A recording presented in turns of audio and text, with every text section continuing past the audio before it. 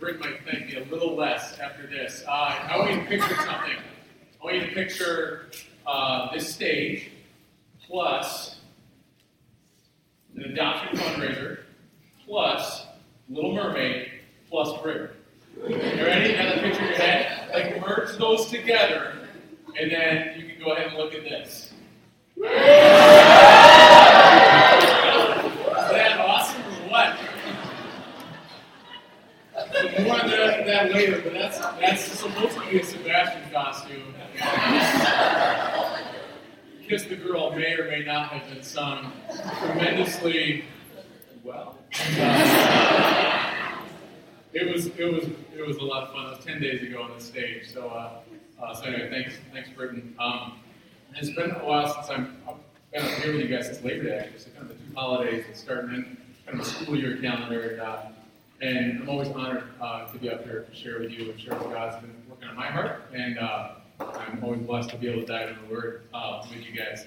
I want to tell you another story because as Britt mentioned, I stepped into an administrative role at the school and used to be a teacher for 12 years and mainly history classes that I taught. So I'm going to take you down a history story. It's also Memorial Day weekend, and so I'm going to tell you a little history story that kind of ties into that. So the next picture on the screen is of two individuals.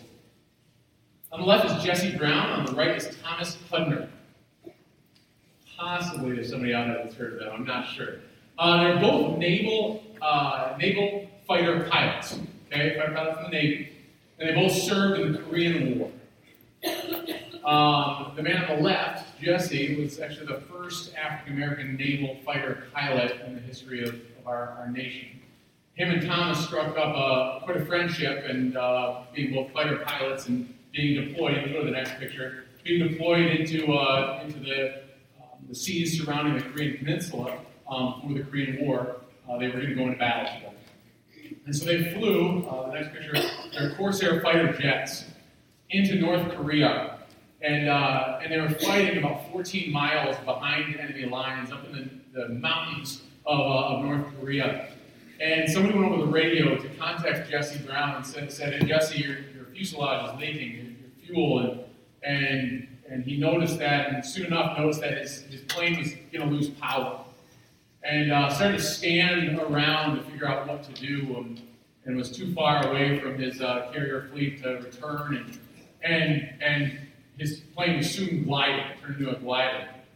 And he found a kind of opening where some mountains with some snow, and decided to try and glide to a landing there, but turned more into a crash than an actual smooth landing.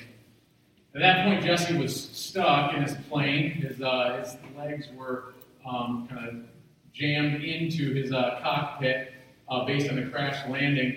There was some fire going on in his plane, unfortunately not in the cockpit. And then there was enemy soldiers that were nearby in the area, you could say. And Thomas, his friend, his comrade, right, his fellow soldiers, flying above, circling above, continuing kind of the work that the squadron was doing, and tried to be on the radio down to Jesse. Now, Thomas had a choice to make, and there's a book that was written about this that got the title Devotion. I'm not going to tell you what he did yet, but those of you with cell phones might be cheating right now and looking it up. And that's okay, but my wife knows the answer because she hates cliffhangers. So I told her. For the rest of you all, you have to hang on to that, because the decision he made, I think, fits into what we're going to talk about today, which is being devoted. And what does that look like? And specifically, we're turning our attention to being devoted to fellowship. And yeah, Britt said, we've been talking about that, so if you've been with us, what does it mean to be devoted to the Word, or just devoted plain, to build a foundation on devotion to God, devotion to one another, to be a little more focused today.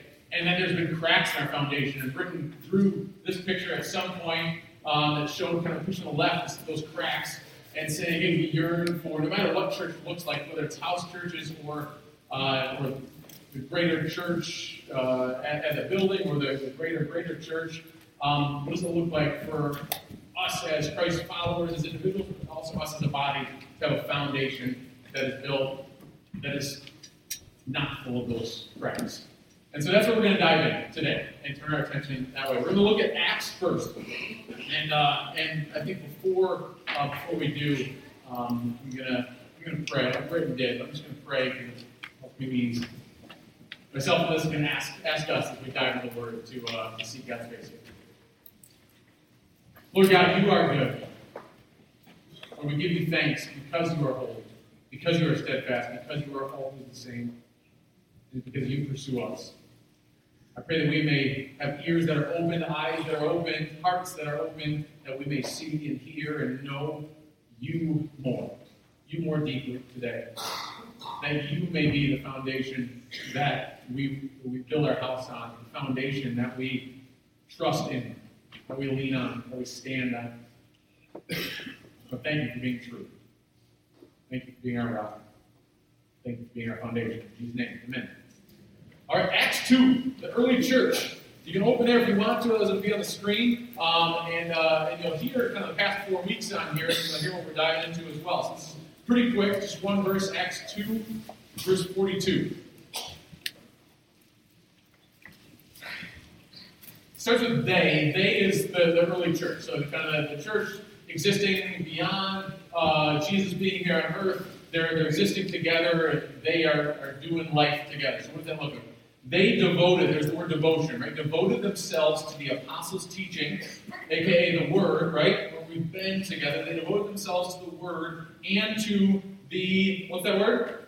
Fellowship, right? There you go. Fellowship, to the breaking of bread and to prayer. And so that's what we're going together. To be devoted to fellowship. And what does fellowship look like? Right? If you go down further, if you keep reading down that section, it says for them, it says that they had everything in common. That they shared with anybody who had need. That they broke bread together daily. That they met, they prayed.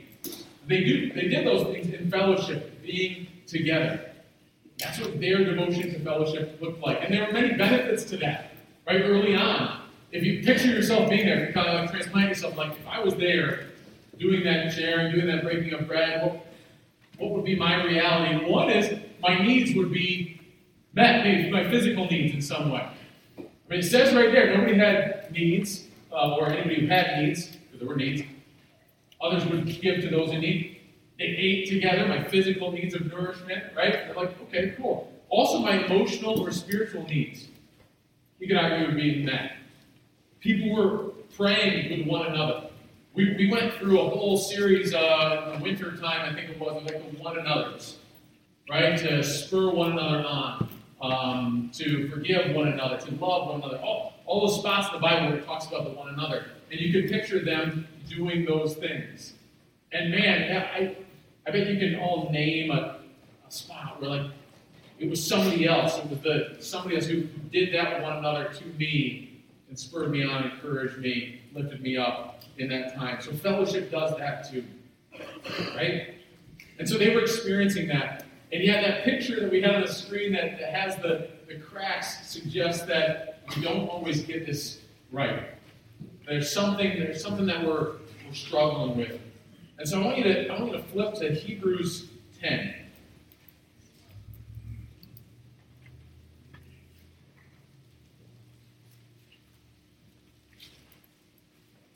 Hebrews 10, verse 24.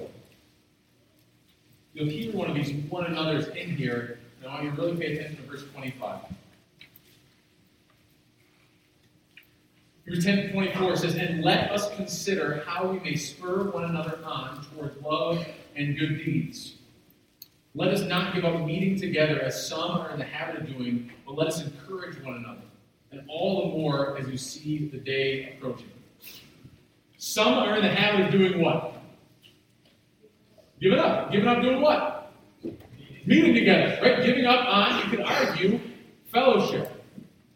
There's this devotion to fellowship that we're called to, that we see in the early church, and yet, like, you fast forward and you also see a bunch of struggle. It's not just that verse, but you see this in a lot of Paul's letters to the early churches, to the different cities, right? Saying like, hey, I know you're struggling with this, and it seems like some people are quitting or splitting or not fellowshipping, not coming together anymore. They're not in the habit of meeting together anymore, and he's almost like urging them and yearning for them to not give up on that. Don't do that. That's the habit. That's maybe our nature is to not meet together, to not have this picture of devotion to fellowship. Because and he saw a different result happening. And my answer is why? Right? Why does that happen? And it's pretty simple. Because people can sometimes suck. I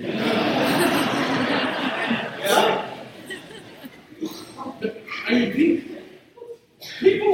people are challenging. And if you are all of a sudden in your brain thinking about other people, you missed something first, okay? I sometimes suck, right?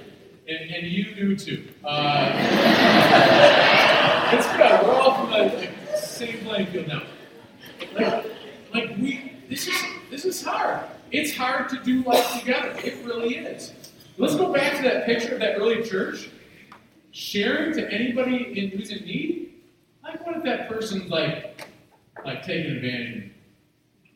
Right? Breaking bread together? What if that person votes for somebody? I don't know. That was a weird one. How about praying together? What if I have a grudge against that person because they slighted me in some way? I mean, those are the realities that we live with. And so often our kind of psychological response to conflict, to differences, to challenges in that way is, and you've probably heard kind of these two words said together before, but it's fight or flight. Right? I'm going to fight this other person. I'm going to build up walls. I'm going to say no to that other person who's challenging to me for some reason, who's annoying to me. Or I'm just going to avoid them. I'm not going to meet with them, because that's easier. Right? If they have a different opinion on how to do baptism, maybe I should just do something else. Maybe I should just go somewhere else. And that's the reality of the early church. They're struggling with these very real things. I mean, I don't want to downplay those things. There's some things that people can do to you or I've done to people that are incredibly hurtful or harmful. There are misinterpretations of Scripture throughout history that you could point at that were harmful to the church body and to individuals. So I'm not downplaying that those things can exist. But what I'm saying is that in the midst of those challenges, where's our devotion? Do we fight or flee, right? Or do we press in? I'm telling you, pressing in is harder. I have multiple times at school where I have students come to me, or parents come to me and say, hey, I want out of that class. That teacher did this, and I feel slighted. Or something, right? It's kind of just a generic example, like I got a whole host of them run through my head. And because that's the reality. It's easier to not re-engage in that classroom than it is to go through the hard work of being devoted to, that's kind of a forced fellowship, right? But that kind of togetherness, because that is tricky. The message going on. It's good. I mean, in anything, maybe not the workplace, because maybe your workplace has no conflict. But maybe think of family. Think of even the closest relationship, like a devotion to marriage. That can be difficult. There's struggles and strains with, like, how do we parent? How do we handle this? And we're different people with different understandings, different backgrounds, just differences. And how do you do that? And is it a fight or a flight? And back to my recognition, I sometimes suck. And so it can be hard. It can be absolutely hard.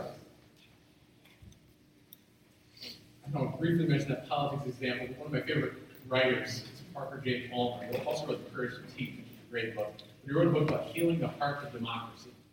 And so this is kind of a political spin on it, a quote that I'm going to read. But then I want to bring it back to what kind of broader examples. He wrote, when we choose to engage, not evade the tension of our differences, we will become better equipped to participate in a government of, by, and for the people. It'd be great if you wrote that and then everybody just agreed to do it. Again, it's not that easy. But that, there's truth to that. Think about the church.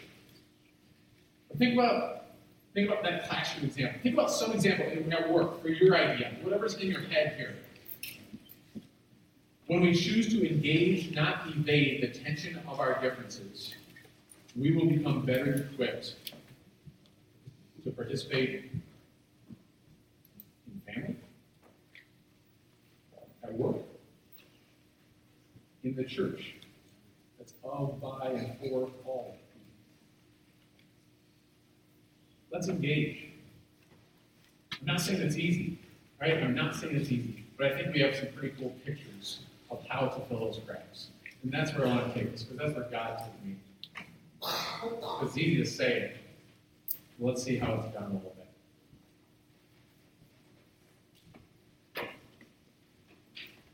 I want to take you back to that Memorial Day story with Thomas Hudner and Jesse Brown. Show that picture, that last picture. Did anybody notice something when that picture came up before? Nice. See, there's a little clue there. So you perceptive people, look out. Thomas Hudner's flying up above where Jesse Brown had crash landed. And Thomas made a decision right then. These are the people we honor, by the way, with Memorial Day. Pretty cool. He made a decision to intentionally crash land his plane 100 feet away from his friend. He could have or should have been court-martialed for it. He just crash landed $1 million piece of equipment that belongs to us, the taxpayers and the military. He was later awarded a Medal of Honor for it that was delivered to him by Jesse's wife, then widow, because he ran into the cockpit, and for an hour he tried to get him out. Eventually, an evac helicopter landed. He had an axe, they still couldn't get him out. Jesse eventually went unconscious. Thomas had to make the decision to be evacuated. Sad in the story. But he crash landed with him because he was devoted. That story, every time I read it, makes me think not necessarily them as individuals. It makes me think of a bigger story. Turn to Philippians 2. Okay.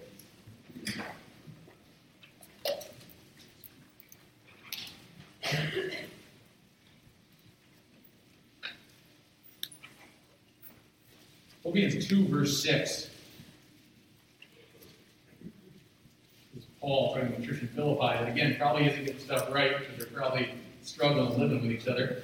Says this to them, talking about Jesus, who, being in the very nature God, did not consider equality with God something to be grasped, but made himself nothing, taking the very nature of a servant, being made in human likeness. And being found in appearance as a man, he humbled himself and became obedient to death, even death on a cross.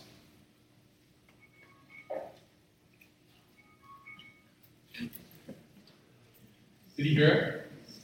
Not bad. Jesus crash landed right next to us to be with us, all the way not to our death, but to his death. That kind of devotion is the pursuing devotion, love to fellowship, because Jesus was saying, I don't want to be without you, you who suck sometimes, right? I don't want to be without you because you matter to me enough to crash land my plane to say, I'm devoted to you. That's the context that we have for our lives, because there is a Lord and a Savior who said, you are worth it. Fellowship with you is worth it to me. Then I'm going to do that. You go up to verse 5 or before that, I don't have it on the screen, but it says, your attitude should be the same as that of Christ Jesus. We should be crash landing our planes next to each other, That's the picture that we're supposed to live. We should have that same attitude with Christ Jesus. So when David's family and friends that hurt him on Friday, when Jacob's family and friends are continuing to hurt, right, there are people that are crash landing their planes to be with, to walk alongside, to share not just bread, but share tears, right? To pray with each other, to spur one another on, to do those things that the early church was doing, and that so often we falter or fall away from, because it's like, man, I got this grudge, or I have a different opinion, or that person's difficult. I think God's calling us back to saying, like, yeah, all that might be true. It might be difficult, but you're difficult too. And you're supposed to have that attitude of Christ Jesus for one another. We talk about the foundation of fellowship. That's the foundation that I think we must start with. It's how is Jesus toward us? And if that's the reality there, how do I need to be towards somebody else, especially my brothers and sisters in faith? As an early church, how do I need to interact with them? When I think of devotion, right, utmost devotion, often I do think of the military. They show that devotion for one another. Like as a church, we don't necessarily always have that label. Like, man, they're so devoted to each other. And shouldn't we? Right, shouldn't we? Shouldn't we have that label that we they're so devoted to one another. That's incredible. They crash land next to each other for one another. That's a body I want to be a part of.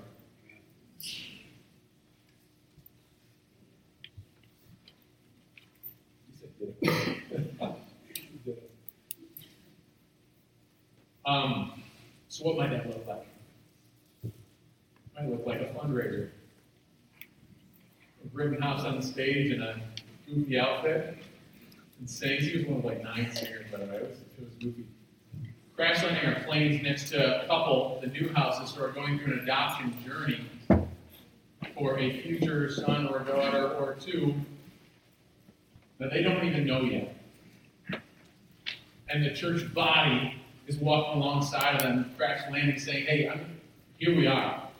Here we are. I don't know what we have. We don't have too much talent, maybe a little bit. Well, at least we have goofiness. And we have some money. And we can be present. We can set up. We can tear down if we don't have money. We can have these things. And we can say that we're with you. We're devoted to you. And even cooler, we're devoted to one or two kids that we have not even met. Because that's what we do.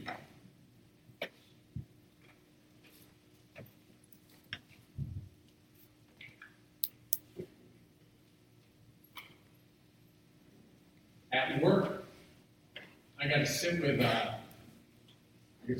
the teacher of one room I'm thinking of this past week, and then some students. And man, some of these students will just blow your mind. They are awesome. There was one that sat in a room with another student. They hadn't talked for 2 years. They're actually cousins. There was a falling out. There's a lot of grudge holding. And one of them started and was just incredibly, incredibly vulnerable. Apologized, confessed to one another, built the other one up, and talked for probably 15 minutes. And it opened a door because of their devotion for the other one to then respond.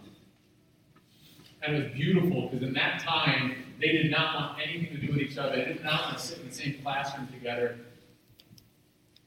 And 2 hours later, they were eating lunch together at the same table after not having talked for 2 years other than insults.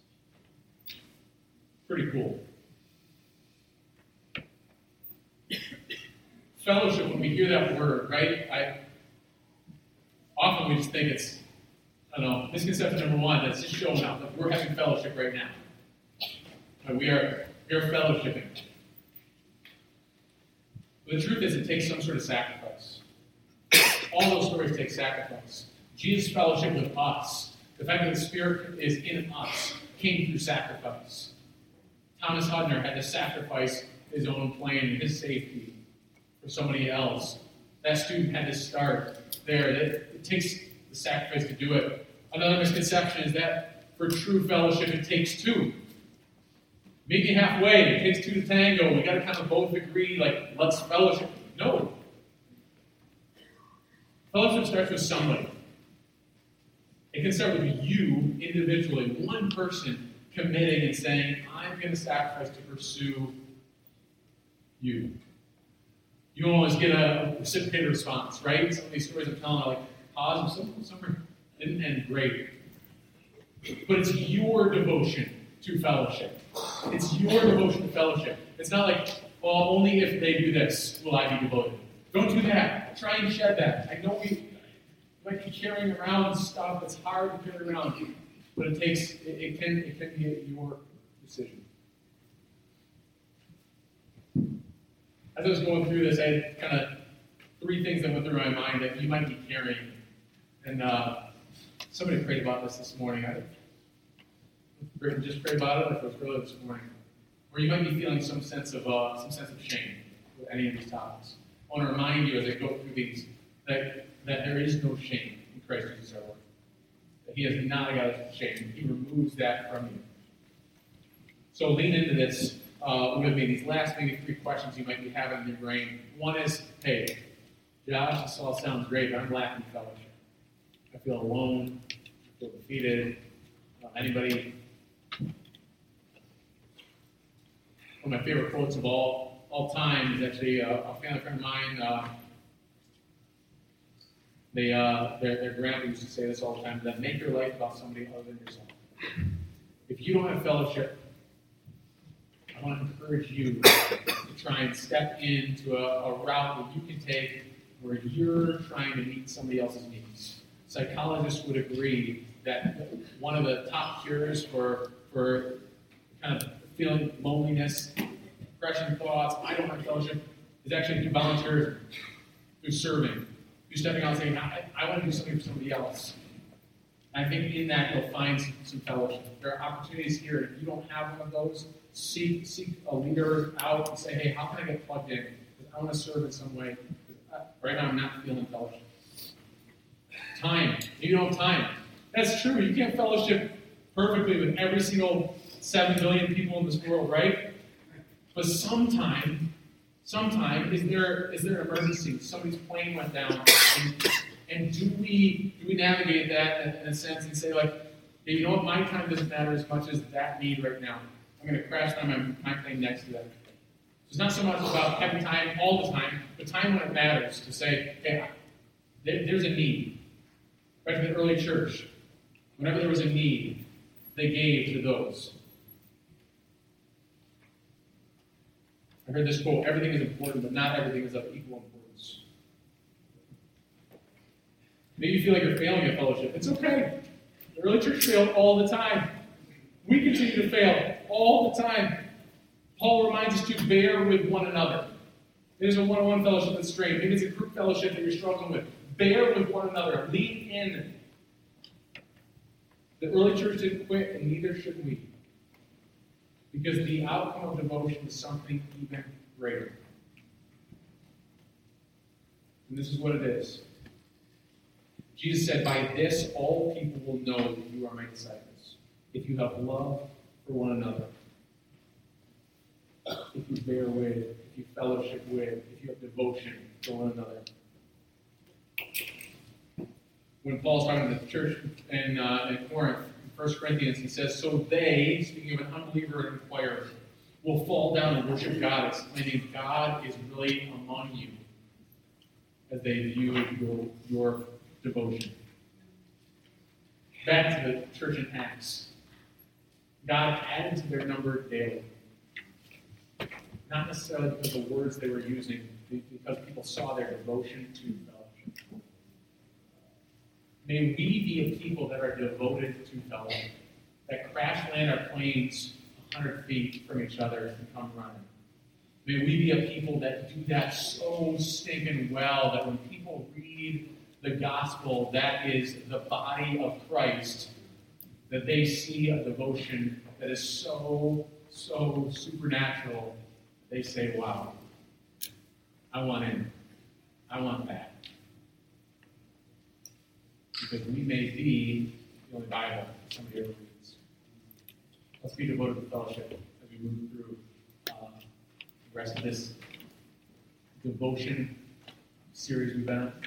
And if you still start with it, let's start by praying the Spirit and start inside. Invite us right now. Let's pray.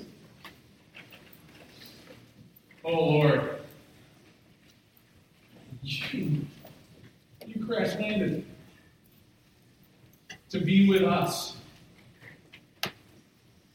Lord, help us know deeper and truer and with absolute certainty what you say in your word, what you did with your life, that we are worth it to you.